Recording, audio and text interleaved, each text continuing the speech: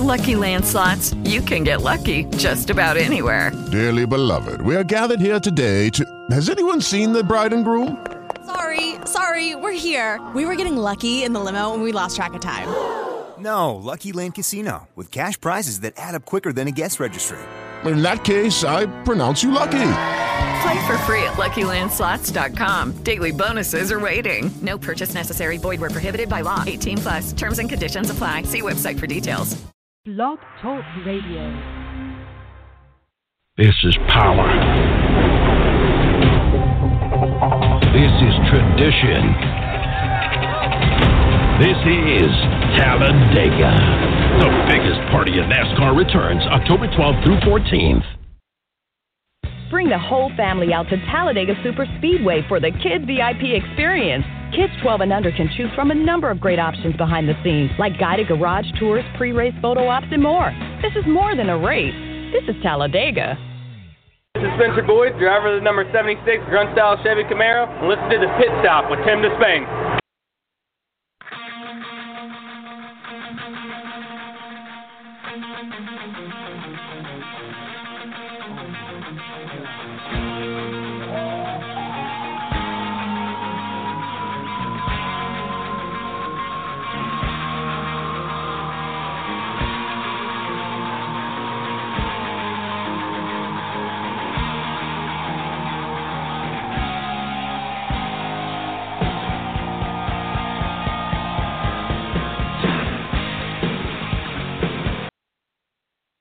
Good evening from Dega Nation. I'm Tim Disspain alongside SpeedwayDigest.com's Mr. Stephen Wilson. Stephen's right outside of Richmond Raceway up there in the Commonwealth, and I'm about the way the crow flies. I'm 8 miles south of this 2.66-mile monster we call Talladega Super Speedway. We got a big show scheduled tonight. Let's go ahead and bring on my good friend, official reverend of the show, the Pit Stop with Tim Disspain and Stephen Wilson. I'm out there in California, Mr. Reverend Joe. Reverend, how you doing tonight, brother? Not too bad. Still giggling over watching you get dunked on Sunday. I figured you was going to bring that up, and yeah, it was calming. I was not nervous, but like you said, I was a good bit taller than my pastor there, Tommy Strickland at Ridgeview Baptist Church, and whenever he went to dunk me back, Reverend, he had mentioned for me to bend my knees and to hold on to his arm, and he was going to pull me back up. Well, whenever he slammed me back. Well, I shouldn't say slam, but whenever he went to dunk me, to baptize me, my right foot come out from under me. And the first thing I thought of was my right hand reaching up, and I was reaching up trying to grab glass and everything. But, Tommy come right back after he got me up there. He said, I ain't dropped one yet. Yep, I heard him say that. I was glad to see you get baptized, because as I told you before when you told me you were getting baptized, the problem is I always believe in holding you under the water until you've been down long enough to get cured. And I think he need to hold you a little longer. Well, that's what one of our good friends, Amanda Thomas, mentioned about the good Lord wasn't quite ready for him to bring me up yet, so he kept me under another couple seconds. Yeah, I think you needed 10 minutes. Well, Tommy did mention to Suzanne about how much insurance money do you have on Tim, and how many bubbles would it cost me to leave him up a little bit longer? Exactly. Tommy, there you go. Tommy, don't drown me, brother. He's got to get some extra money out of her, so hold you down longer. Oh, well. That's right. It's a good thing. It's a wonderful thing, and it's a symbol of us dying like Christ did and coming back to life anew with our sins washed away. But I'm sure by today being Tuesday, you've already stacked up some more sins. Well, too, Reverend. You've preached it. My pastor, Tommy Strickland, has preached it. Every preacher I've ever listened to has preached it. You're going to sin. That's the nature of the human man. Exactly. And just like he mentioned, it all started with Adam and Eve. Yep, and we've been sinning ever since, nonstop. That's right. And all we do is ask for forgiveness and try not to sin again, bro. The good thing is the Lord sent his Son to die for our sins. So if we believe in him, we have everlasting life. That's the only thing that matters. Amen, Reverend Joe. And it don't cost nothing to ask for forgiveness, brother.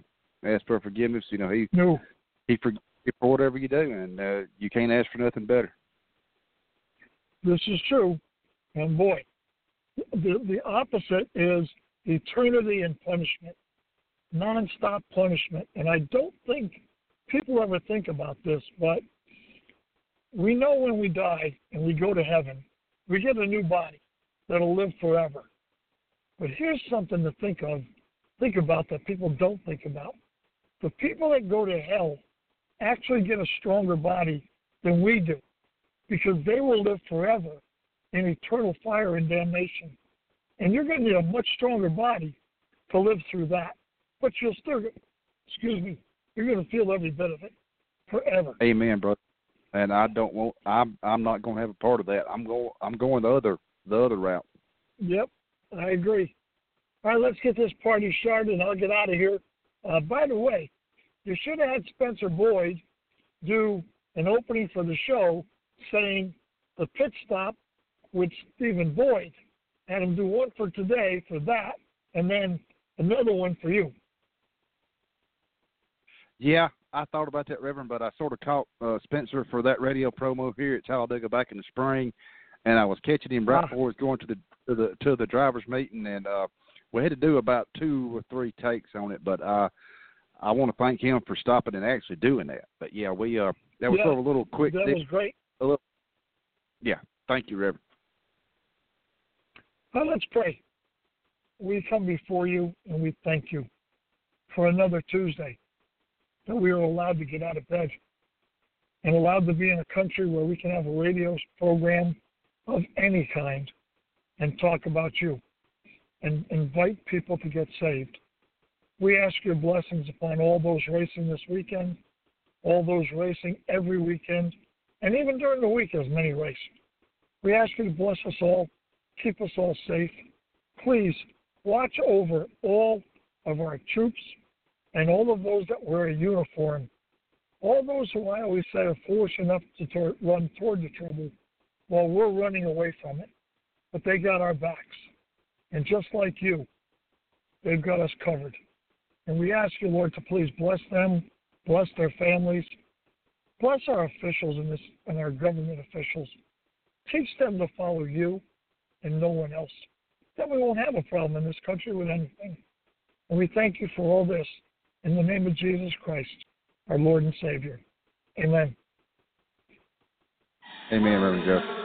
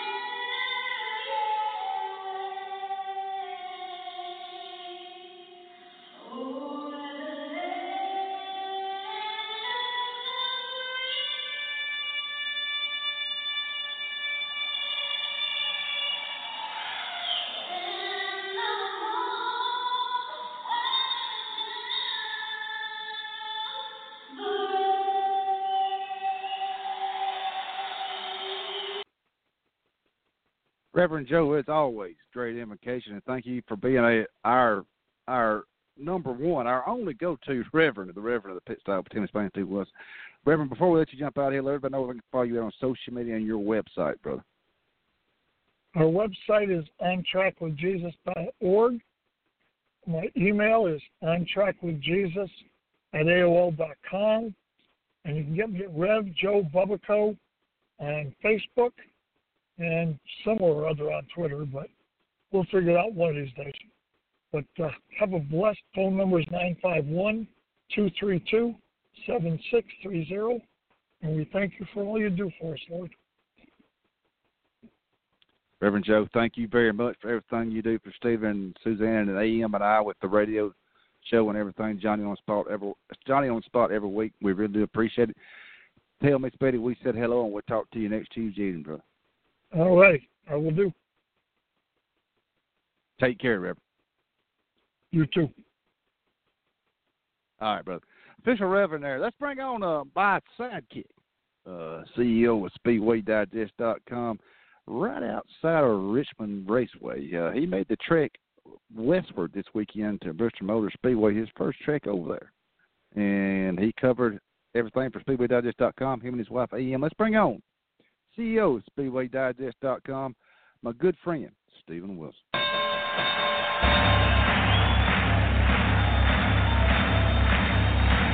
Ladies and gentlemen, welcome to the main event.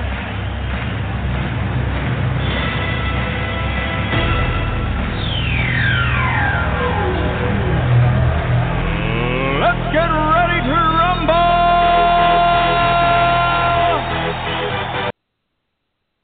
Stephen Wilson, how you doing tonight, brother? I'm making it through, I guess. Yeah, I got your text. I know you having a little bit of back pain, but we won't get into all that.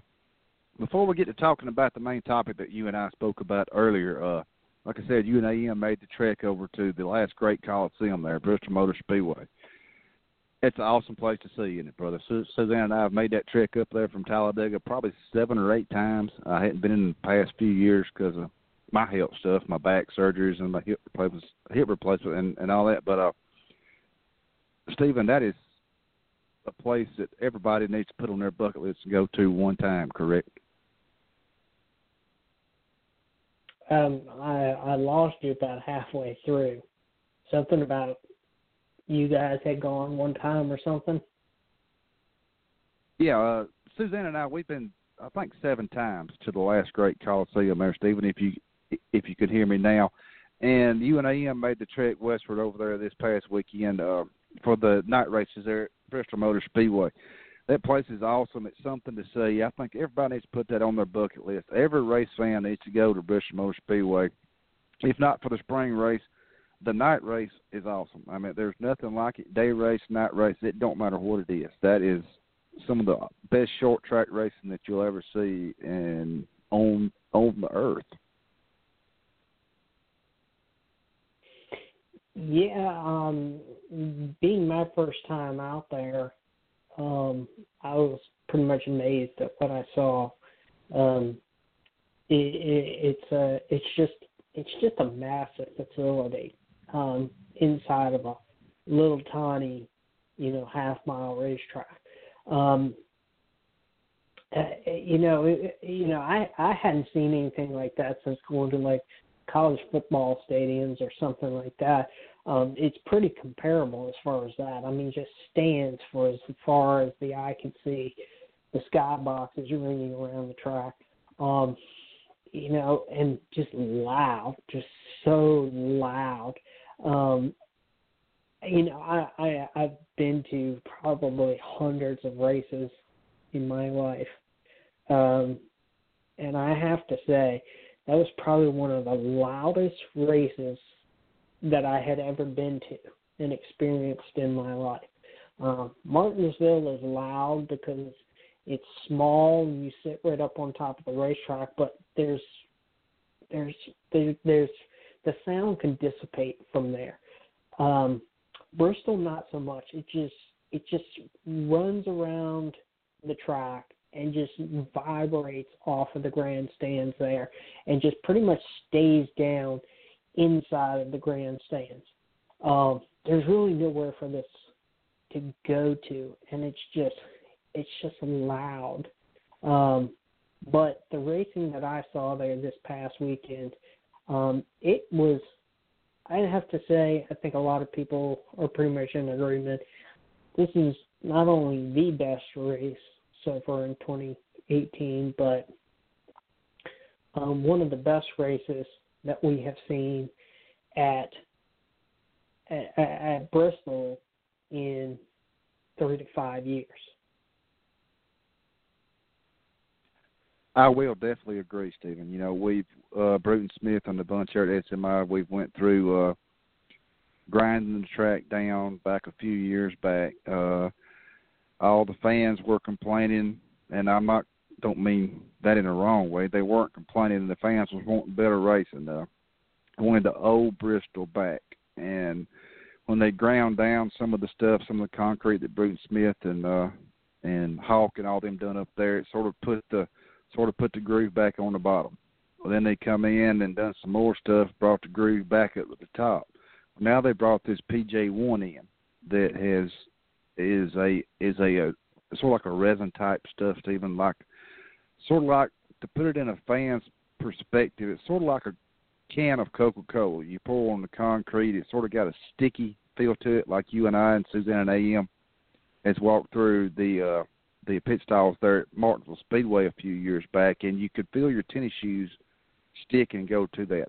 And like you mentioned, they're just about the old Bristol track back. Like you mentioned, there's nothing like it. It is loud, and to quote my wife Suzanne, what she said her first trip to Bristol a few years back, said, "Tim, it looks like a bunch of Skittles going around a toilet bowl whenever you flush it." That's about what it looks like. And if you ever lose the leader, there's so much racing all around that track, from first place to second, third, even all the way back into the 20s and 30s. But there's so much racing around that last great Coliseum. It's just, I can't explain how much a race fan needs to go and experience that. Back in the day, I'm using Chocolate Myers thing there. Thanks, Chuck. Back in the day, Bristol Motor Speedway racetrack ticket, it was harder to get than a Super Bowl ticket. You had to get on a waiting list. And my good friend Terry Ho got on that waiting list. And we got to go back when the stands was packed, Stephen. The parking was packed. And it was just something to see. I've got pictures. If I can dig in and find them, I will send them to you. But I can't. TV does it no justice. You have to be there. Like you said, it is so loud. Even with you sitting in the press queue and AM did covering everything there for Speedway Digest, it is even loud inside the press box. And there's like you mentioned, there's no place for this noise to actually dissipate out of, like it is at Martinsville and Richmond. You know, it's sort of open. But with that, like I said, the last great Coliseum, everything is packed in there, and it is.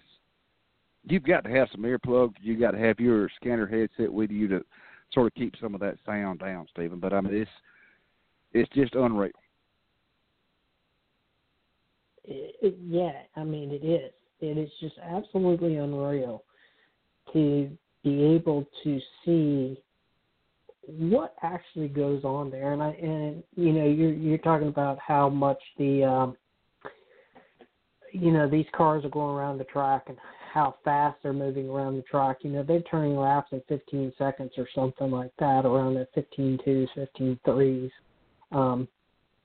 And the amount of racing that's occurring all around the track, and it's happening in such quick succession that it's easily become, very disoriented in what you're watching and where you're watching it, because you can be following a leader or, following the lead, and the next thing you know, they're on top of 6 cars, and then you blink 1 second and the leader is, 4 or 5 seconds ahead of where they were, and you're disoriented because you're still trying to find the leader around the track.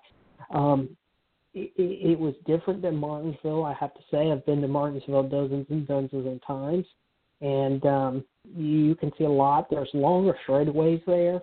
So it gives you more time to actually focus in on what's going on sometimes. But just the quick succession that the races are happening there is just incredible. And I remember the days of Bristol when, they had 60-some sellouts or whatever the number was. And Richmond was following right along with 50-some. And, Richmond in the late 90s and early 2000s, they continued to add seats into there. And I remember when 130,000 people would pack those stands, and you were on a 10-year waiting list, and it was just nearly impossible to get a race ticket to go to Richmond, and it would take you 4 hours to get out of a parking lot, up in Richmond. Unfortunately, that's not the case anymore. But I have to say that I would conservatively put between about 80 and 85,000 people in the grandstands, and that's a really good race day now to put that many people in a race in a facility. And unfortunately, with Bristol being 159,000 or so seats, 90,000 people make it look empty, but it actually wasn't empty. It was pretty packed in from various different areas around the track, and I thought it was a good experience to go there. I thought it was good to see something new, and I like short tracks and I like super speedways, and the fans are right. We need more short tracks, unfortunately. We have to do something about this. I know NASCAR is locked in until 2020 before they can really do anything after the 2020 season. But they have got to do something. They need to do something. The fans are right in this one. A lot of times we talk about the things that fans are, they like, they want to see, but, then they don't support it. But in this case, I think after we saw the racing that we see, and I'm in a unique perspective where I get to see some different things that maybe just not the media see, but, with me working, let's say the Speedway, that, the hundreds and sometimes thousands of comments that are made to the fact of short track racing after a Bristol, a Richmond, a Martinsville race, and these comments go for days and days and sometimes weeks on end of conversations with fans across the sport and media personalities and people within the sport, executives and track owners and all kinds of people get in on these conversations. And, this has been going on for years. And as we saw this, last year, when they put the lights on at Martinsville and, Denny Hamlin and Chase Elliott, they got into one another. And, this race finished under the lights, and just people the emotion that we haven't seen in the sport in a long time could be reinvigorated by new short tracks or return to short tracks or return to other tracks that are not your Chicagos or not your Kansas or not your Texas. Unfortunately, I hate to down on them, but it's become the same mundane racing that we see week in and week out. And 60% of the racetracks on their mile and a half that produce the same amount of racing and the same type of racing and the same type of winners week in and week out. The fans, they're making it known that they're tired and they want to see something new. And what they want to see is they want to see short track racing. And at this point, I have to agree with them. I will definitely agree with you too, Steve. The last great Coliseum, there's nothing like it. But let me let everybody know the number to call is 215-383-3681. I'm Tim Disspain in the Pit Stop Radio just south of the 2.66-mile monster we call Talladega Super Speedway. Stephen Wilson's right outside of Richmond Raceway up there in Commonwealth, Virginia. We're going to take a quick break. We will come back. We have driver of the number 76 Chevy Camaro in the NASCAR, the grunt style Chevy Camaro in the NASCAR Xfinity Series. I'm getting tongue-tied, y'all. And we also have his dad, Mr. Paul Boyd. He's going to be joining us. We're going to have a father-son talk and see what everything's going on. Let's take a quick break. We'll be right back from Talladega Super Speedway. I'm Tim Disspain alongside of SpeedwayDigest.com's Mr. Stephen Wilson. Here we go, come with me, there's a world out there that we should see, take my hand, close your eyes.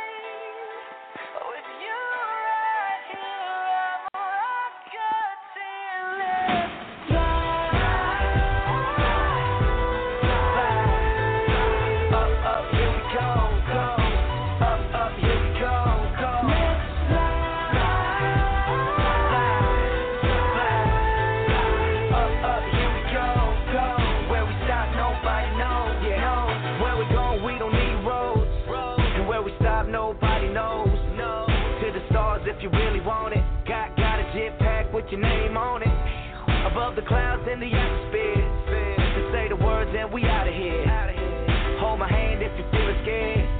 We're flying up, up, out of here. Here we go. Come with me. There's a world out there that we should see. Take my hand. Close your eyes. With you right here, I'm good till let's fly. Up, up, here we go, go. Up, up, here we go, go. Let's fly. Up, up, here we go, go. Where we stop, nobody knows. No, baby, we can stay fly like a G6. Shop the streets of Tokyo, get you fly kick.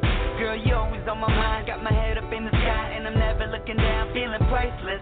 Yeah, where we at, only few have known. Want the next level, Super Mario. I hope this works out, cardio. Till then, let's fly, Geronimo. Here we go. Come with me. There's a world out there that we should see. Take my hand.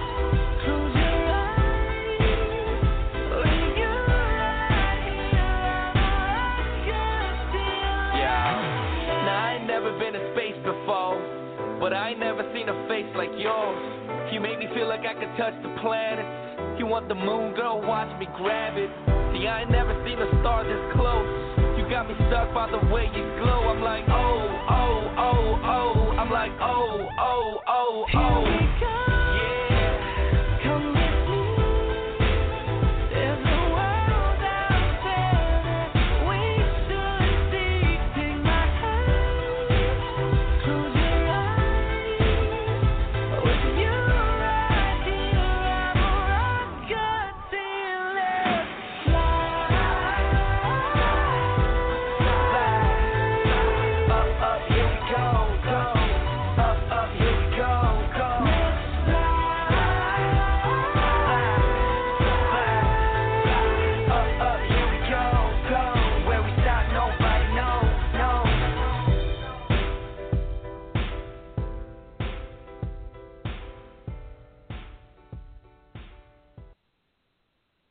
We're back live from Dega Nation. I'm Tim Disspain alongside of SpeedwayDigest.com's Mr. Stephen Wilson. Stephen is right outside of Richmond Raceway, and I'm, the way the crow flies, I'm about 8 miles south of this 2.66-mile monster we call Talladega Superspeedway. We have our guest coming on.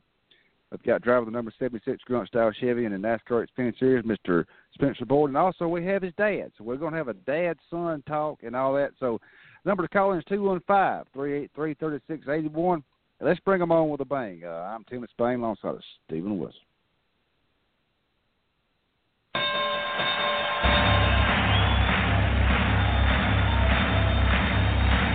Ladies and gentlemen, welcome to the main event.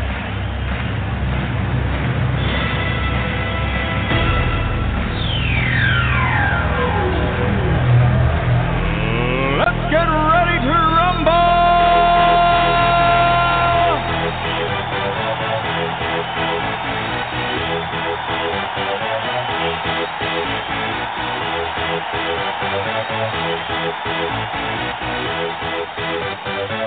Y'all ready for this? Spencer Board, how you doing tonight, brother?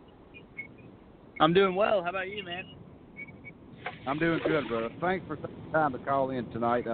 I know we got your dad, Paul, also. Paul, how you doing tonight, brother? Hey, I'm doing well. How are y'all doing? We're doing great down here in Talladega. A little bit hot, like it is in the south. We got the humidity like y'all had there in St. Louis, Missouri, out there. But yeah, Paul, I want to thank you also for coming in. We don't really get a father-son type deal, but I know we wanted to get Steve and I wanted to get your take also how Spencer come up through the ranks. But Spencer, you made your second trip to Bristol Motor Speedway. Your first trip was just back in the spring. It was daytime. They put the PJ1 down, and it sort of widened the groove out. Everybody run run up top, run down low. I know you had a little bit of bumps and bruises there, but you still got a top 25 out of it. Can you talk a little bit about your car and how everything went, Spencer?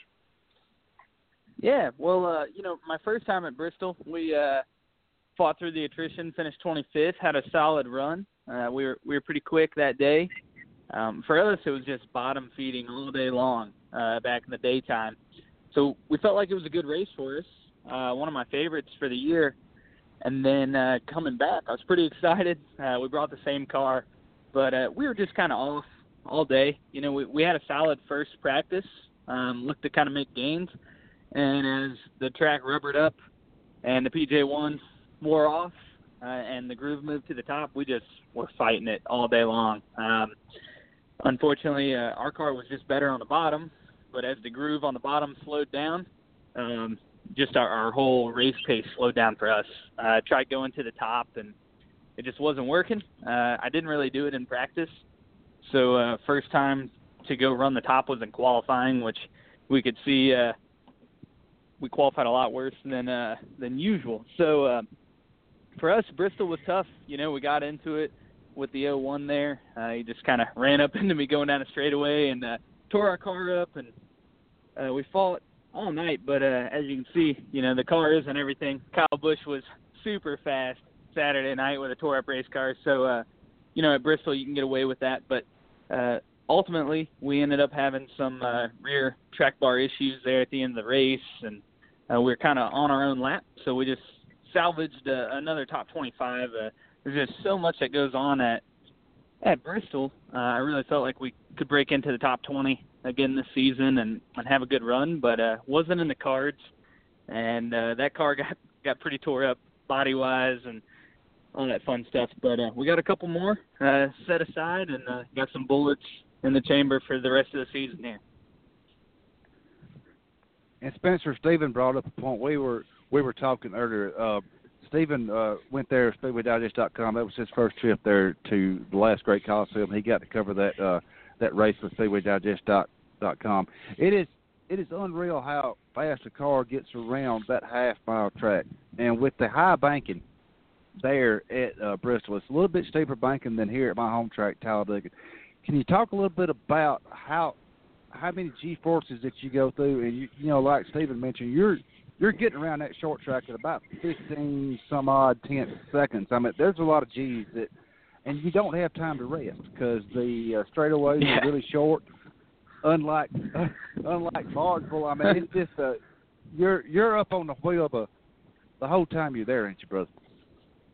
Yeah, I think the most comparable track to Bristol is going to be Dover. You got all that banking, but at Dover you kind of have time to take a breath. Whereas Bristol, I mean, it seems like you're just going in a circle all day long. You're constantly turning, fighting the wheel. The straightaways, I'm just a good old boy, man. I don't know what the G's are, but there's definitely a lot of pressure there. You get acclimated to it throughout the race, throughout practice, and by the time you get to the race, you know what's going on. But the first, I'd say 5 to 10 laps in practice, you're like, wow, man, I need to breathe. I'm just getting so focused and just running your laps. And after a while, you don't realize that you're on the front stretch or the back stretch. You just kind of get in a rhythm, and it's like, okay, this is one end of the track, this is the other. They're not identical. It looks like they are, but they're not exactly identical. So talking to the crew chief and stuff like that, you're explaining one end of the racetrack versus the other, but you're getting turns 1 and turns 3 mixed up, so that can always be an issue. The spotters are so busy. You're looking 10 car lengths, 10 cars ahead of you. The spotter's looking farther ahead than that. You can come off turn 2. If they wreck in turn 3, you're going to struggle to get stopped in time. And, it's unpredictable. When a wreck happens, all the banking can force the car to the bottom, or all the centrifugal force that just throw the car back up the racetrack. And that's what happened to me. This car, wrecked off my left front, clipped me going down into the straightaway, went into the next corner, and he came back up the racetrack and got me in the door and ultimately, hurt the rest of our day. But there's a lot going on at Bristol. You just got to pay attention. Making it through there in one piece is significant feat. I mean, you see that whether it's the truck race or the cup race. I mean, it's a big deal there. But to run well is important, and you can take a lot of that to Dover. Like I said, we'll probably take this car to Dover later this year. Good deal, Spencer. And Paul, can you talk a little bit about how it is? We've never had a father-son on our show, but I can imagine how it is with you and your wife, Spencer's mom. Y'all sitting on the sidelines and watching from the pit box, or watching from the garage area, or where have you. Can you talk a little bit on your perspective of how it is watching Spencer race, and do you really get nervous at any times? Or, with all the safety stuff now with NASCAR, the safer walls, the Hans device, Spencer's pretty much safe in that cocoon, what they call there. But can you talk a little bit about how it is actually watching your son race in one of the top tier series here, the NASCAR Xfinity Series?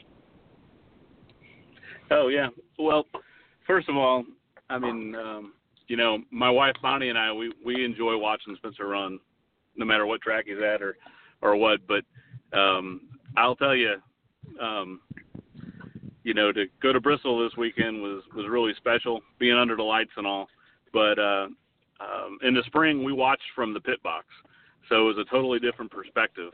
And then here in the fall, or the summer race, I should say, we sat up top and watched the race. Totally different perspective. It's way more intense than I thought it would be.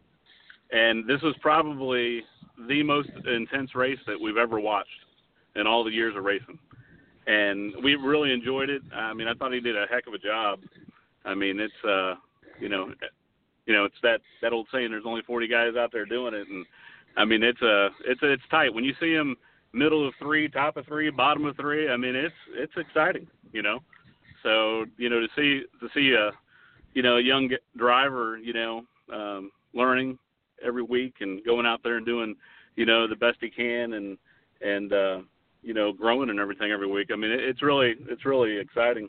But, Bristol's one of those things where growing up, we played the video games, we did the, night racing and all that stuff. And to actually see him out there performing, I was just super proud. His mom's super proud too. And it was kind of a dream come true, really.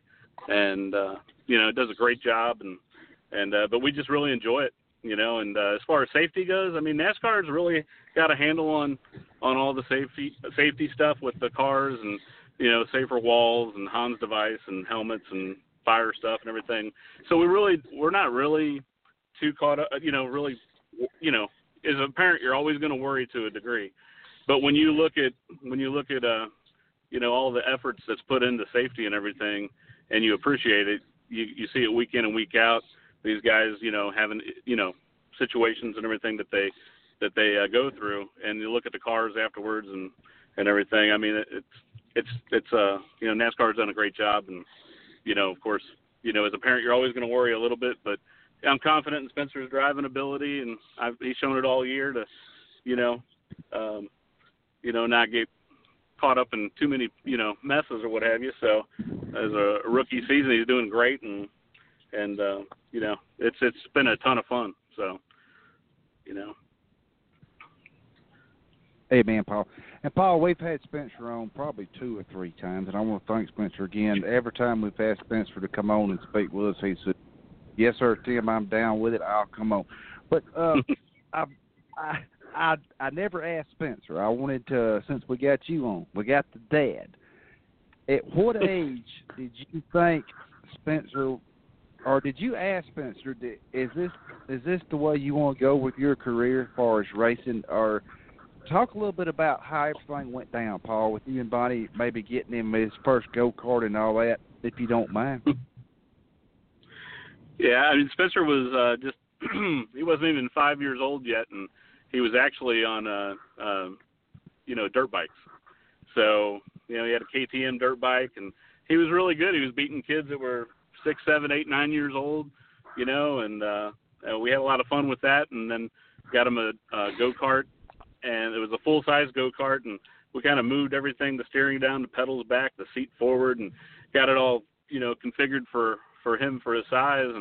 but he was running an unrestricted Briggs engine at the time that an adult would drive, and we would take him out and let him, you know, just get used to driving that, you know, to its limit of spinning out and everything, and then we would take him, you know, to a local track one particular weekend, and you know, he took it out there and did, you know, had some fun with it, and the karting club said, well, he's too young to race that, so we said, what can he race? And they told us, so we kind of ordered one that day and came in. Spencer helped me put his first go-kart together, and then you know, we went racing locally for a couple of years, and he showed that he really could get around. He's the kind of kid that you can show him something one time, tell him something one time, and he just adapts. And you know, when he was that young and, you know, could do all that, I mean, we just kind of, it just built on every week, just kind of got better and better, and then we took it to another level, you know, every so often, and you put him in something faster, and he went, you know, he did great. So, you know, and then we started traveling. We traveled 30 weekends a year for, 6 years or so. So, you know, we had a lot of fun racing go-karts and that, and then it just escalated into, you know, legend cars, and then on to moving down here. And, you know, when he was I think he was 14, he told his mom and I, if I'm ever going to be able to make it in NASCAR, I'm going to have to move to Charlotte. So, you know, we took his advice and we did it.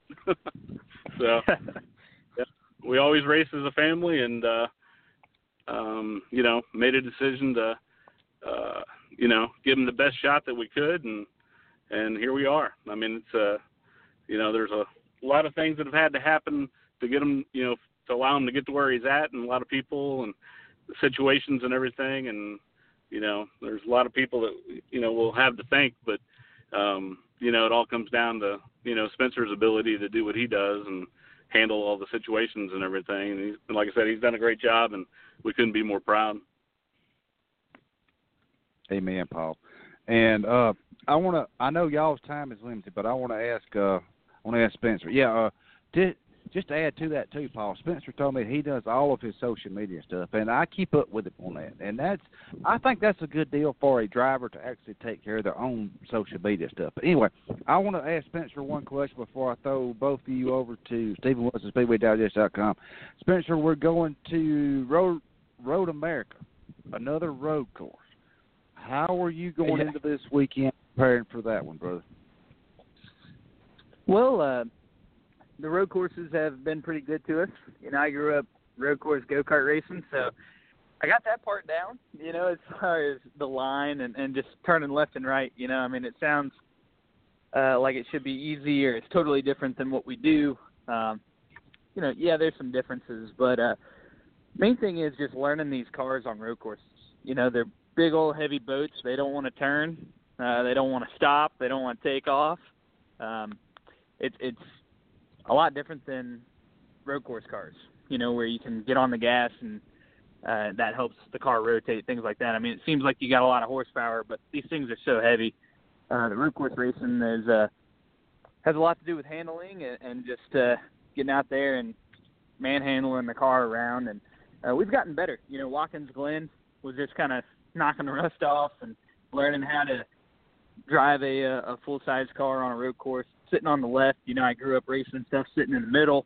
So it's little things like that take getting adjusted to. And Mid-Ohio was a solid run. We kind of fought some brake problems and things like that. But we got the same car we had, went through it, got it prepped again, and I've been on the simulator and talking to friends that have SCCA raced and stuff like that.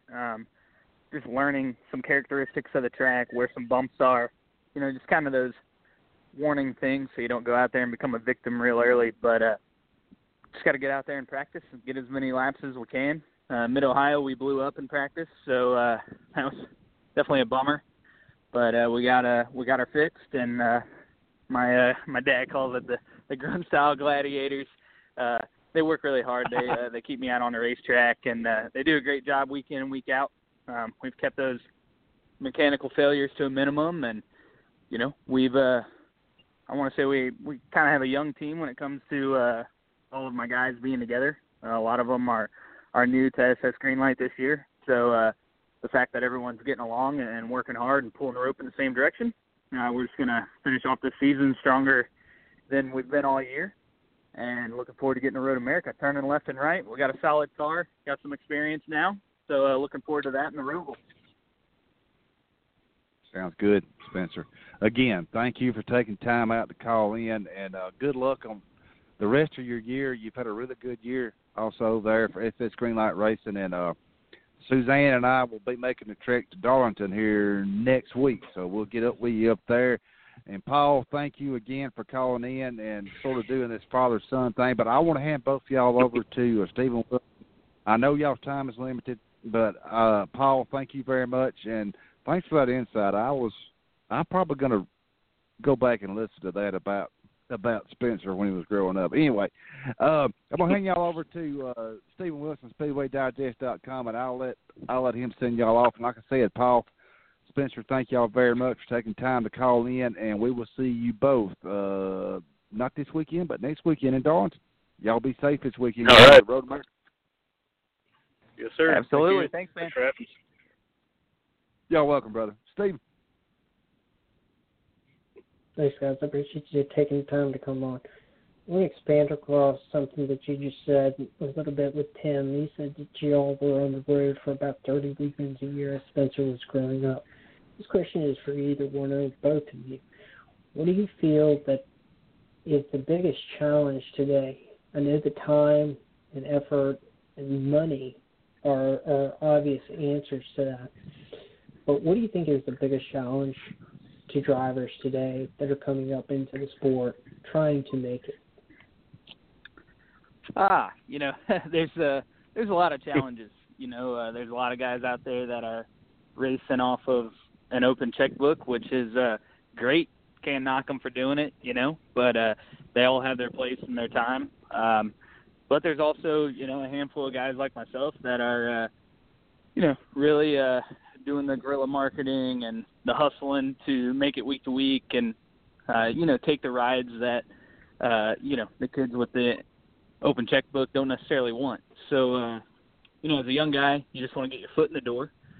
So, one of those things growing up racing and winning a lot, when you get to the next step, you got to be willing to take a ride that, more than likely you're not going to win a race. You know that. There's cup cars and guys at the cup level that won Xfinity, and they know every week that they don't stand a chance at winning a cup race. So I think that's probably one of the most difficult things. Obviously, finding money is hard. You gotta work hard. You gotta network. You gotta talk to anybody that'll listen. And I got a good support system from mom and dad, and dad working hard to connect me with people. We look back all the time and go, hey, if it wasn't for that guy or wasn't for that group of people, or man, that one lunch changed a lot of things. You start looking at that and you're like, man, everything's all these dominoes seem to be falling our way, which is definitely good motivation, and it keeps your head down, keeps you digging. But you also, like you said, racing 30 weeks. After a while, not winning gets old. So sometimes you gotta sit back and realize what you're doing, what the goal is, know what the major goal is, and then sometimes you gotta swallow that pride and just keep rolling with it. And that's what a lot of drivers in my position, we all become somewhat friends. Try not to become too good of friends because I'll wreck anyone for the win. I really don't care, but when it comes to that time. But right now, most of us, that's the thing. We've all grown up winning, and then you get to a point where it becomes even tougher to win. That gets frustrating. But everyone's working hard. Things are looking good in my future. A lot of people in my corner are working hard. So, those challenges become reality and later become accomplishments. This past weekend at Bristol, in the Xfinity Series race, just as we saw it during Saturday night, Kyle Busch pretty much should do anything with the race car they wanted to do with it. And Saturday night, he came from multiple laps down.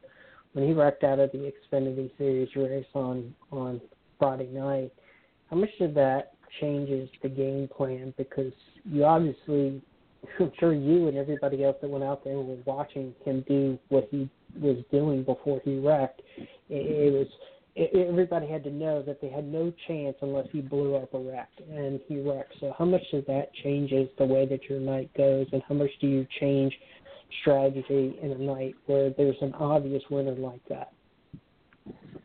Yeah, well, when Kyle Busch is in the race, you know he's stands a chance to win all of them, and there's a reason why he has, over 100 wins across all three platforms and things like that. So for a guy like me, whoever wins the race really doesn't, change too much. Obviously, we knew the race pace for Bristol was fast. We were going laps down quicker than we wanted, quicker than we kind of had in our team meeting before the race. As a small team, we kind of know what to expect, where we want to be, set our own goals. So when he's hauling the mail like that, you're like, okay, this really isn't going as planned. You can't let it get you down in the car. When you go 2 laps down and 40 laps, it's like, well, what's going on? But when he's clicking off qualifying laps on 25-lap tires, he's just Kyle Busch does incredible things. But if it wasn't for him, there'd be someone else doing it. Those cars are fast. They're fast when anyone drives them. Larson was fast all night. He didn't have what Kyle Busch had. But, for us, main thing is you want to see some cautions. You want some restarts. Guys like us can get aggressive, go pick up 5 spots, lose 3 of them over a run. You got a net gain of 2. You do that 4 or 5 times throughout the night, you move forward. So, that's kind of what we've been doing all year long. Get what you can get. But when you see someone dominate like that, you hate to see something happen too. I grew up a Kyle Busch fan. You don't want to see anyone mow the wall down, and you don't want to see a guy like that who has a dominating car and team's working hard. We're all out there racing, and we want to win, but you also got to respect the fact that these guys built an incredible piece. But there's a fine line there, and obviously they wore the right front out. Kyle Busch didn't just run into the wall. He blew a tire. And but when it comes to camber and car setup, you can only be so aggressive. So and it comes into play. It was 1 more point for us. Every point matters. So whether we pass them or they wreck, we just need points. We got to move forward and keep digging throughout the season. And it's one of those things. Coming up at Road America this weekend, last year Jeremy Clements won this, and obviously he's probably a team that's on par with where an SS Greenlight Racing is. He again is not the most funded team, but he puts on pretty decent performances just like you guys do. How much of that plays into where you have a race this weekend that somebody won on your playing field versus a JGR or JRM or something like that? And how much do you reach out to those other teams to try and figure out what you can do to be there, like a Jeremy Clements was last year? Yeah, I knew that I had this deal coming this year at that point in time. So I was actually spotting with SS Greenlight at Road America last year. So I saw Clemens win that race. He's a solid guy, solid cars. He's been doing this a long time, got a lot of experience. So when you see a smaller team get a win and it not be a speedway, that's always exciting. There's a lot of money that goes into these road course cars, You can definitely get a competitive edge. It's, good gears, good transmissions, just you name it. You got to have tires. You got to have a car that can last. So, when you see a small team go up there and, he knocked Matt Tiff right out of there and got the win, and he was aggressive, hungry, saw his opportunity. So that's exciting for guys in my position. But there's probably 10 of those guys in my position that want the same thing to happen to them, and those are few and far between. So you just got to stay consistent, get up there. But we got a solid car. We're going to take what we can get. You definitely, a guy in my position, you as a rookie with NASCAR watching, other teams watching, you got to finish races. Got to drive smart. Getting that extra spot or two, being over-aggressive isn't necessarily what people want to see. So driving level-headed pays off. It's paid off for us quite a few times this year. But I'm excited. We're going to be consciously aggressive here at Road America and the Roval. I see them as two places we can go click off, a top 20, or at least keep our top 25 streak going. So I feel like we got a good piece. Guys at SS Greenlight Racing are working really hard. And, season's coming to an end. So time to go get some points and, get after it a little bit more. Spencer, I appreciate your time to come on here tonight. Good luck the rest of the 2018 campaign, but before we let you get out of here, let everybody know where they can follow you at on social media and any of your sponsors, as well as your dad, if you want to thank somebody out there that's helped get you guys to where you are today.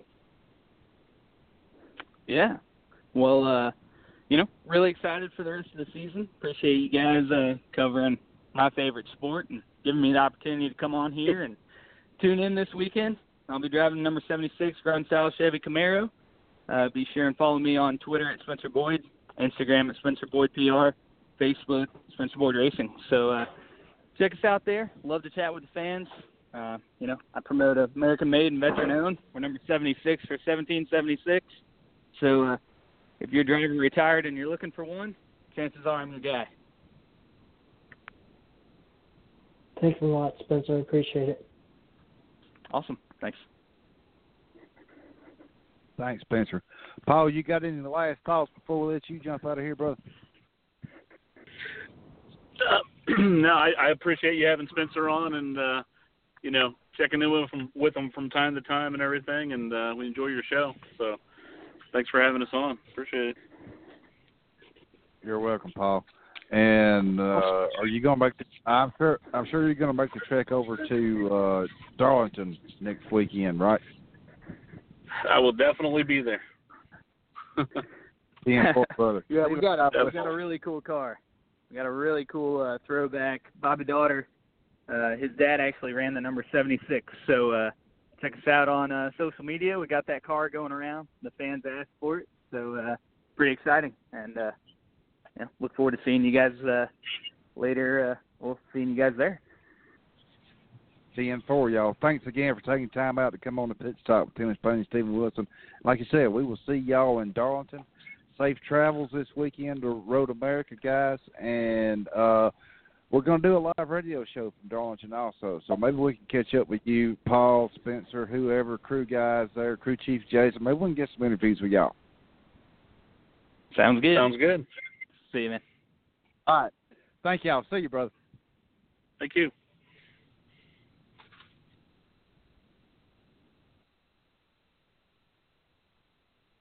Stephen, that was Paul Boyd, Spencer Boyd there. That's the first time we've had a father-son duo go on there.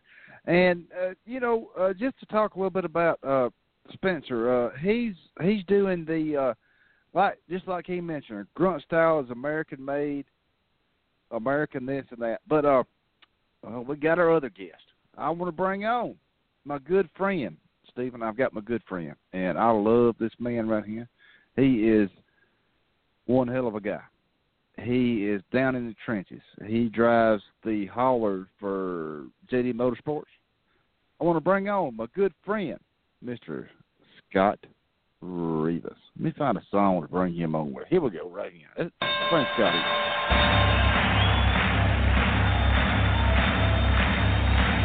Ladies and gentlemen, welcome to the main event.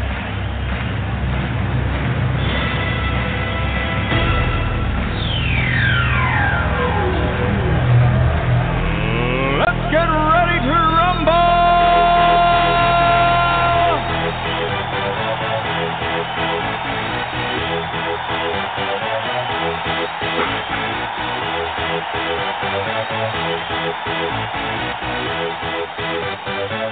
Y'all ready for this?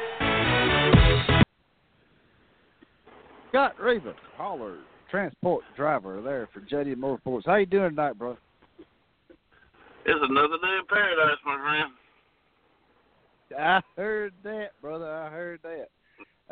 You getting some rest? Because I know, you got to head up to, where y'all going? Y'all going to Road America, ain't you? We are going to Road America. I actually just left the shop when I called in. Oh, okay. I'm going so home you for on the the night road? and get my stuff together. Nah, I'm not on the road yet. I'll leave tomorrow morning. Exactly how far a drive is that for you, Scott? That's a pretty good little trek, ain't it, brother? It's about, GPS says 16 hours, but if you add the mountains and the fuel and get something to eat, you're looking at about 18-hour ride. So I'll drive tomorrow. And I'm gonna try. No, it's just me this weekend, so I'm gonna leave tomorrow, try to get just south of Chicago, take my nap, and then wake up and ride the rest of the way in. Well, just let me know when you need me. I got my Class A's. I'll come join you and help you out, bro.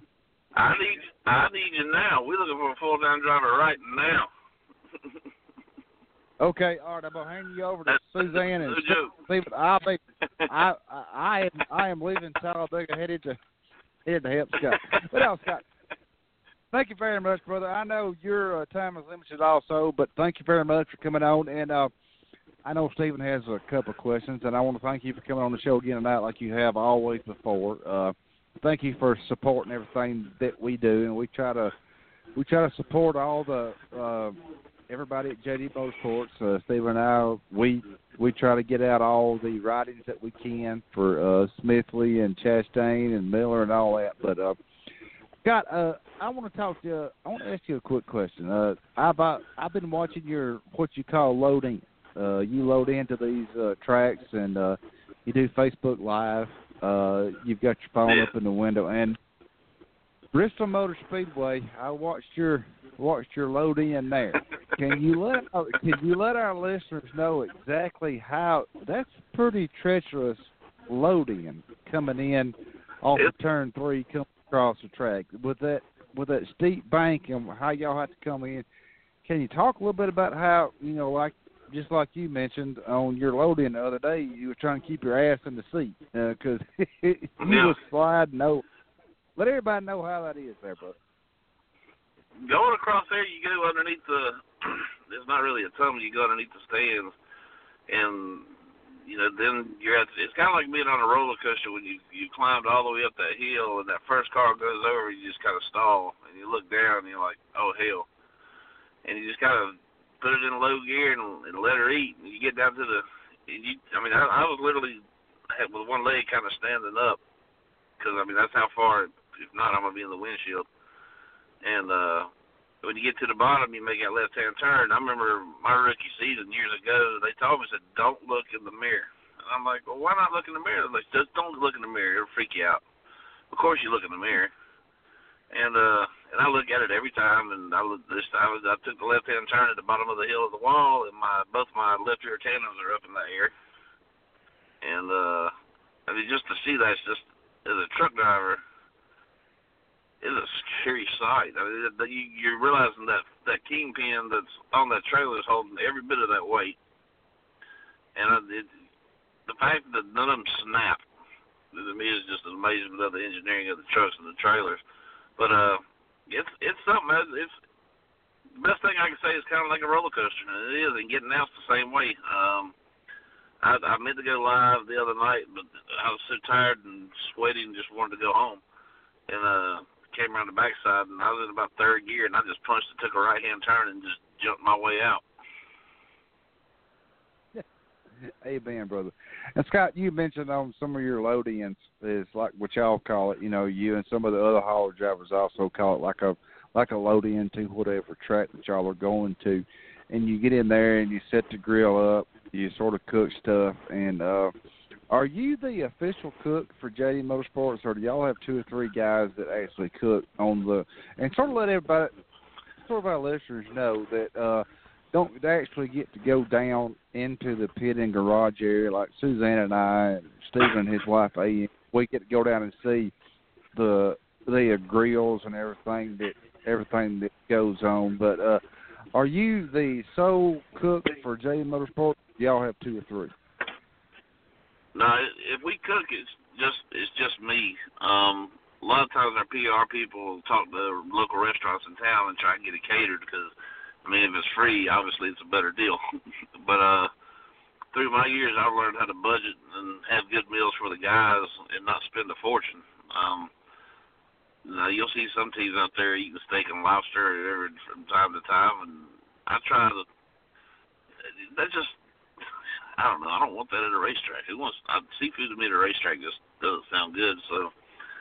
Like this weekend I cooked, we had brats and french fries on Thursday. What the heck did I cook on Friday? I did barbecue grilled chicken, some macaroni and cheese, some corn. There's really nothing that we can't cook on a grill. And you name it, we probably have made it. I look forward to when it gets a little bit cooler and I can start making chicken and dumplings and stuff like that. The guys like that a lot. But the brats, it's the first time I've made brats this year, and I made about 60 of them. Now, we've got about 30 people we travel with, and they were gone within an hour. So now I kind of know what they want to eat for lunch. Did you soak the brats in some type of beer? I think I tried it one time, and I might not have got it right or something, Scott, but I've heard some people say soak the brats in beer or something, then put them on grill. I don't know. Yeah, you can soak it. You got to have it at the temperature, not boiling, but almost boiling, and then cut up an onion and put it in there. And just let them soak for a while, because brats take a good 20, 30 minutes to cook anyway. And if you do it that way, you let it sit in the beer and the onions, and then you put it on the grill for about 5 minutes, and then you get that skin where you get that pop, and then they're good to go. And to me, a lot of the time, it's the kind of beer you use. I didn't use any beer this weekend just because I bought the Johnsonville beer brats, so they'd already been soaked. But normally, a lot of times, guys will use like Bud Light or something. I've used Guinness before, and I thought it tasted that. And I don't like Guinness beer, but for a brat, it tasted really good. And Scott, just to talk a little bit about grilling. Like I said, you cook a lot of stuff there, and you mentioned that brat there come already soaked in beer, and which let everybody know, you probably seen on Facebook, Scott, I got baptized this past Sunday, and which I've been off the beer since I had my hip replacement back October 31st last year, Halloween.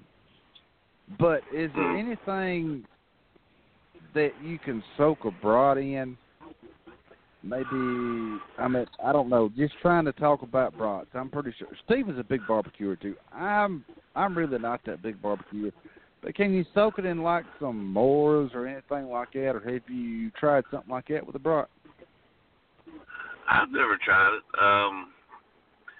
If it's the beer thing, because I'm not a big drinker either. I got that all out of me in college. I've had a fight with Jim, Jose, Jack, all those guys, and they ganged up even on me and kicked my butt in college.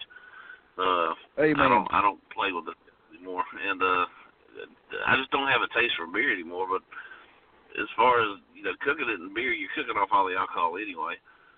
It's just a beer taste. But I don't know. I've thought about doing it with like Coke just to see what it tastes like, and stuff like that. But I've never. It's one of the things I want to try at home before I try it on the guys, because you cook something they don't eat, and then they're going to be grumpy all day, and they're going to hate you for the next week.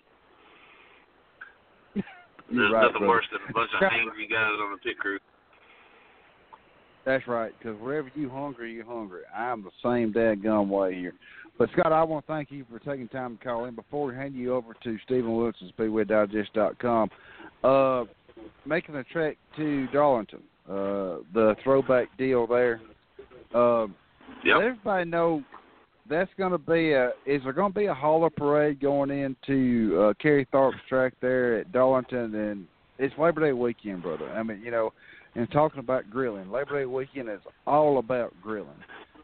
But just let everyone know exactly how much goes into from whenever you, I don't know if we've talked about it before when we've had you on, but whenever you get the cars, your primary cars, your backup cars, and whenever you get them into the hauler and you head out, especially to Darlington Raceway. Not talking about this past, going up to Road America.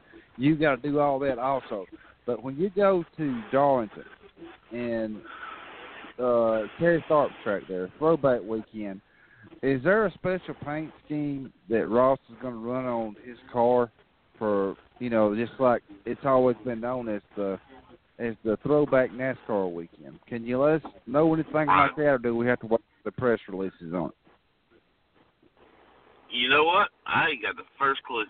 Nobody said it. Now, we got one of our tire guys is really, really, really, really good at rendering, different paint schemes. And he's coming. Now, I don't know if we're doing this. I know he showed it to Johnny.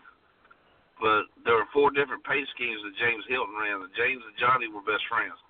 James died a couple of months ago coming back from Daytona. And, Talladega. Yeah, you're right, Talladega. And I thought it'd be really cool because he did 4 different paint schemes to run all 4 of our cars in the James Hilton paint scheme. Whether we're doing that or not, I have not been told. Now, there's some other big news that's going to come out here before too long that I cannot say, but it is huge. And we just found out about it today, and it's going to turn some heads. And it's really good stuff for Ross. Stephen, we got to stay on top of this with Scott Rivas, and maybe we can be the first one to post it. I hope so. Scott, I'll find out. I'll find out when they're going to announce it, and then if we can get it as close to when we announce it, I'll come on and we'll see what's going on. That sounds good, brother. And again, I want to thank you for taking time out before I hand you over to Stephen Wilson, SpeedwayDigest.com. Thank you very much, Scott. Be safe this weekend going to Road America. I and Suzanne and I and Stephen and his wife Anne-Marie, we will see you at the Great Throwback in Darlington Raceway. Not this weekend, but next weekend. Come on Scott, by, thank you very much. Barbecue. Yes, sir. All right, Stephen, you heard that. Stephen. We got some barbecue coming up from JD Motorsports. Scott, thank you very much. I'm going to throw you over to SpeedwayDigest.com, Mr. Stephen Wilson. No, buddy. Well, thanks a lot, Irv. I don't have much tonight. I think y'all have done pretty much gone over everything that I can think of, and I don't know, Tim. I'll let you go. I'll let you finish this one up because I'm drawing a blank right at this moment. Thanks, brother. And Scott, just to let you know, Stephen's having a little bit of back issues there. So, and he texted me. He wanted me to sort of handle the thing tonight, and I said, Stephen, I ain't the brightest crayon in the box, but I try to do what I can. But Scott, thank you again. Thank you again for coming on. Let everybody know where they can follow you on social media, and anything you want to throw out about people that has helped you get where you're at. I know Johnny Davis is a big inspiration to you, but just talk a little bit about that, and we'll let you jump out of here, brother. You'll catch me on Facebook and watch the Facebook Live videos. Just look up Scott Revis. You can't miss me on the look like Santa Claus with the RE headset on. Shoot me a friend request and just say pit stop on it. That way I know you're not some crazy person out in Russia trying to hack my account. And then on Twitter, I'm at, what am I, SRevis517. I don't do a lot of Twitter. I'm pretty bad at that. And then, just the people that get us down the road, Flex Seal, JES Trucking, Sundrop, Canada Dry, and hopefully have some more people come on board when this chase thing starts. It's pretty much our spot to lose at this point.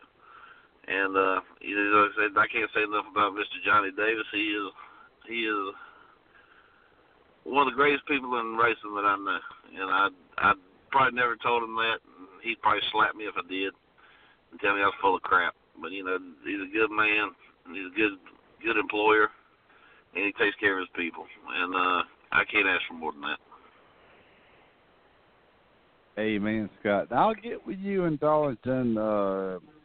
Suzanne and I and Stephen and I, we might want to put something on the V post there. I'll talk with you, and I'll let you handle that with your associates, if you want, if I can say it like that. Yeah, we can make that happen.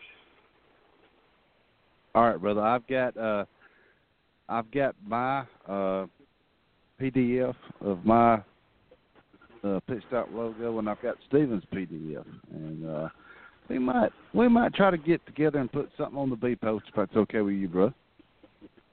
That's all fine with me. Now, am I correct? And you said you got your CDL now? I've had my CDL, brother. Yes, sir. I've had my Class A's 20 years now, but I don't have my medical card at Coosa Valley Electric right now because I had some high blood pressure. Well, then they took me off the DOT drug test. But I do have my Class A's. All I got to do is get my medical card, and that ain't going to take but just a second. So I may need a car driver on the way back from Vegas. Hey, brother, you let me know. I got plenty of vacation time. I'll get my medical card. I'll definitely help you, man. All right, my friend. I'll talk to the boss, man. All right, let me know, brother. And Scott, y'all be safe going up to Road America. And like I said, Stephen and I and Susan and I, we will see you in Darlington in the next couple of weeks. I'll be there again. All right, brother. Thank you very much for taking time to call in. We appreciate safe travels, my friend. All right, brother. Y'all be good. All right, you too, brother. Scott Rivas there, Stephen Wilson, JD Motorsports. Looks like I might have to run some solo or help him drive the car out to Vegas. That'd be awesome. I got plenty of vacation time to take out. But anyway, Stephen, coming up here, we don't got much longer left. But I know you and I mentioned about bringing up the topic about Kyle Busch. And it's been, the media is beating this in the ground like I knew they would. Not really beating it in the ground, but I mean, Kyle Busch come out of Bristol Motor Speedway. He was on his golf cart. Come up, got out of his golf cart, signing some autographs for some of the young kids there, and you got this dumbass drunk fan that wants to start something with him, and yes, that's right, listeners. I said dumbass drunk fan because all of you listeners are calling for y'all want more media access to the drivers. Well, if you keep acting like you're going to act, you're not going to get it. I have a total respect for Kyle Busch. I have been privileged to ask him a couple of questions in the media center, especially in Atlanta, via Mr. Kerry Tharp before he took the job at Darlington Raceway. And, Stephen, I don't know what to say. I mean, it's a disgrace to Kyle Busch. Like I said, I'm not a Kyle Busch fan, but I respect him for what he does. And NASCAR and the fans say they want closer access to the drivers. Well, if this is going to continue like that, Stephen, we can't let this happen, brother. I just want to get your take on that. I'm sorry I blowed it like I did, but it's just I don't know. It's a damn disgrace to Kyle Busch and to the sport of NASCAR.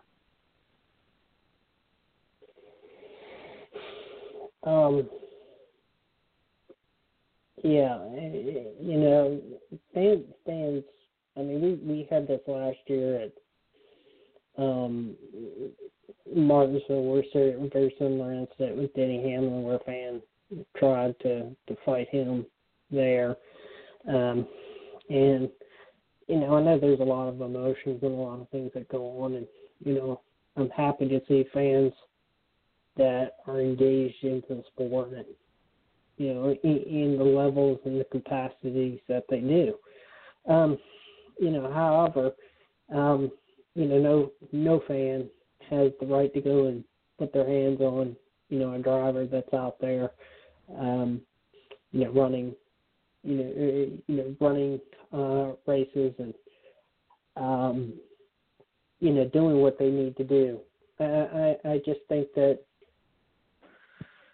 honestly, I just think that, if you're going to do that, you probably should just walk away because, A, it's not going to end good for you, and B, you're going to not be able to come back to racetracks anymore. And, you know, as a fan or whoever it is, to not be allowed to come back to places, you know, that's not productive in any means. You know, sure, people sit and shout profanities or, you know, you suck or boo at somebody.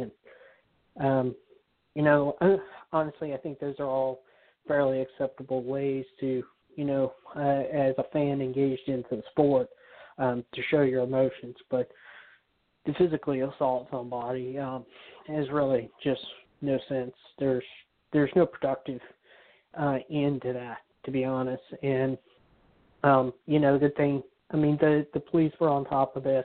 They separated this thing pretty quickly, and it was, you know, sure, it's, you know, it's all over social media, but, you know, Kyle Busch composed himself as well as anybody could. As a professional athlete, he did, you know, he was out there doing his job, and, you know, he even after a long struggle of a night, he was able to compose himself. And even though the fan got in his face, didn't react in the manner that, you know, the fan was probably hoping that he would react in, and that shows, honestly, a lot about him and his integrity to be able to go and do that. Because we have seen sports athletes over the years assault fans who, you know, are seeking autographs or, you know, booing their face or whatever the case may be. And, you know, it took a lot of restraint for him after a night like Bristol, well, 2 nights like Bristol, to be honest, that, you know, he didn't, you know, do something that, you know, he shouldn't have done. That's right, Stephen. And just to sort of touch on what, you know, I had brought up before I posed that question to you, a lot of the fans, you know, I listen to a lot of Sirius XM NASCAR radio, and they want to, their gripe is they want to get a closer view or closer interactive with the drivers. And, Stephen, there is no sport, no professional sport. You take Major League Baseball, NFL football, college football, there's no sport that already gives that fan an access to that driver, especially at Bristol Motors, because the driver's lot is outside of the track. And all these fans line up there. They come out, and then to do what they did to Kyle Busch stopped, signing some autographs, and then some drunk ass comes up there and tries to start something. I don't think NASCAR is going to make it any more credible for the fans to get any more closer than what they are. And they're going to keep on, and that one bad apple in the apple cart is going to run the whole cart, brother.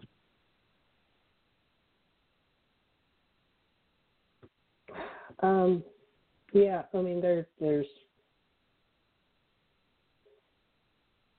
yeah, I mean, it's just one of those things that if it continues to happen, yeah, I can foresee that there'll be some movement in the direction of limiting either further limiting of access. We're trying to get back to a point where we were years ago with the access, and we've gotten it pretty decently there. But you know, if it becomes an issue and it stays an issue and it's a recurring issue, I can foresee not only the tracks but NASCAR itself closing down some of these, you know, ways of access, or, you know, go back to organized access instead of the raw access we get today. Go ahead and sign off. I know you've had a long day. I've had a long day also. I want to thank Spencer Boyd, driver the number 76 Grunt Style Chevy Camaro and NASCAR Xfinity Series, for coming on. I want to thank his dad, Paul Boyd, for coming on and giving us sort of an insight about how him and his wife, Bonnie, brought Spencer up through the ranks and where he got to now. And I want to thank Scott Rivas, hauler driver for JD Motorsports, for coming on. And I want to thank you for coming on and talking about your trip this past weekend at Bristol Motor Speedway, the last great Coliseum. And to let everyone know, next Tuesday evening, Tuesday the 28th, we will have President of Darlington Raceway, Mr. Kerry Tharp, will be joining us. And, Stephen, just to let you know, since you missed out on Roger Haynes, the driver of the John Ray Trucking rig here at Talladega Super Speedway with the American flag, he might be joining us. I will let you know about that. But anyway, next week, Stephen and I, Anne-Marie and I, and Suzanne will be headed to Darlington Raceway. I had to pause on that, brother. But anyway, Stephen, let everybody know where they can follow you on social media and your website, brother. You got the floor. You can follow me at Speedway Digest on Twitter, Facebook.com/Speedway Digest, and SpeedwayDigest.com. We don't have anybody going to the races this week, but yeah, we'll all be in Darlington next week. That's right, brother. Can't wait for the official throwback weekend there at Kerry Tharp's track, Darlington Raceway. And like I said, we got Kerry coming on next Tuesday night at 7:40 Eastern, 7th Eastern. I can't remember, but Dennis confirmed that. But anyway, Stephen, thank you very much. I want to thank again. I want to thank you. I want to thank. I'm getting tongue-tied. I got too much going on. Thank Spencer Boyd and Paul Boyd for taking their time to come out. We're going to get to do that. I think we're going to do a live show from Darlington Raceway too. So y'all tune in, and I'm Tim Disspain. You can follow me at Titty Lyman on Twitter. The pitstopradio.net. I want to thank Stephen there for hosting my website. And Stephen, thanks again for coming on, and thank you for everything you do for the sport. Thank you for helping us, and we will see you next Tuesday night. Again, I'm Tim Disspain, live from Talladega Super Speedway, and Stephen Woodson, live from right outside of Richmond Raceway. We will talk to you next Tuesday night, and like I said every week, see ya.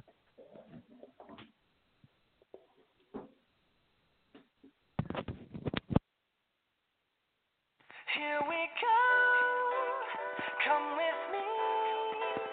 There's a world out there that we should see. Take my hand, close your eyes. With you right here, I'm a rocket till let's fly. Up, here we go, go. Up, here we go, go. Let's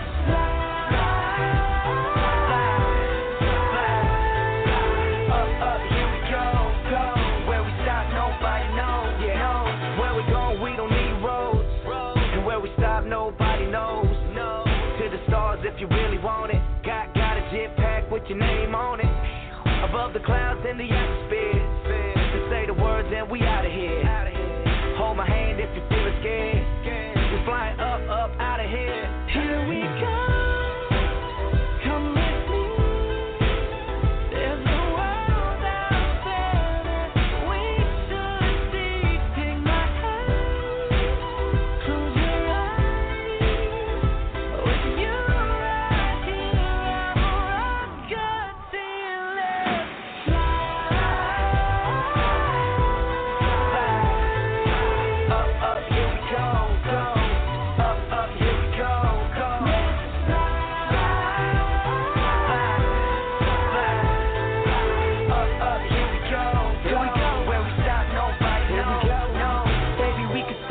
Like a G6, shop the streets of Tokyo, get you fly kick. Girl, you always on my mind, got my head up in the sky, and I'm never looking down, feeling priceless. Yeah, where we at, only few have known. Want the next level, Super Mario. I hope this works out, cardio. Till then, let's fly, Geronimo. Here we go, come with me. There's a world out there that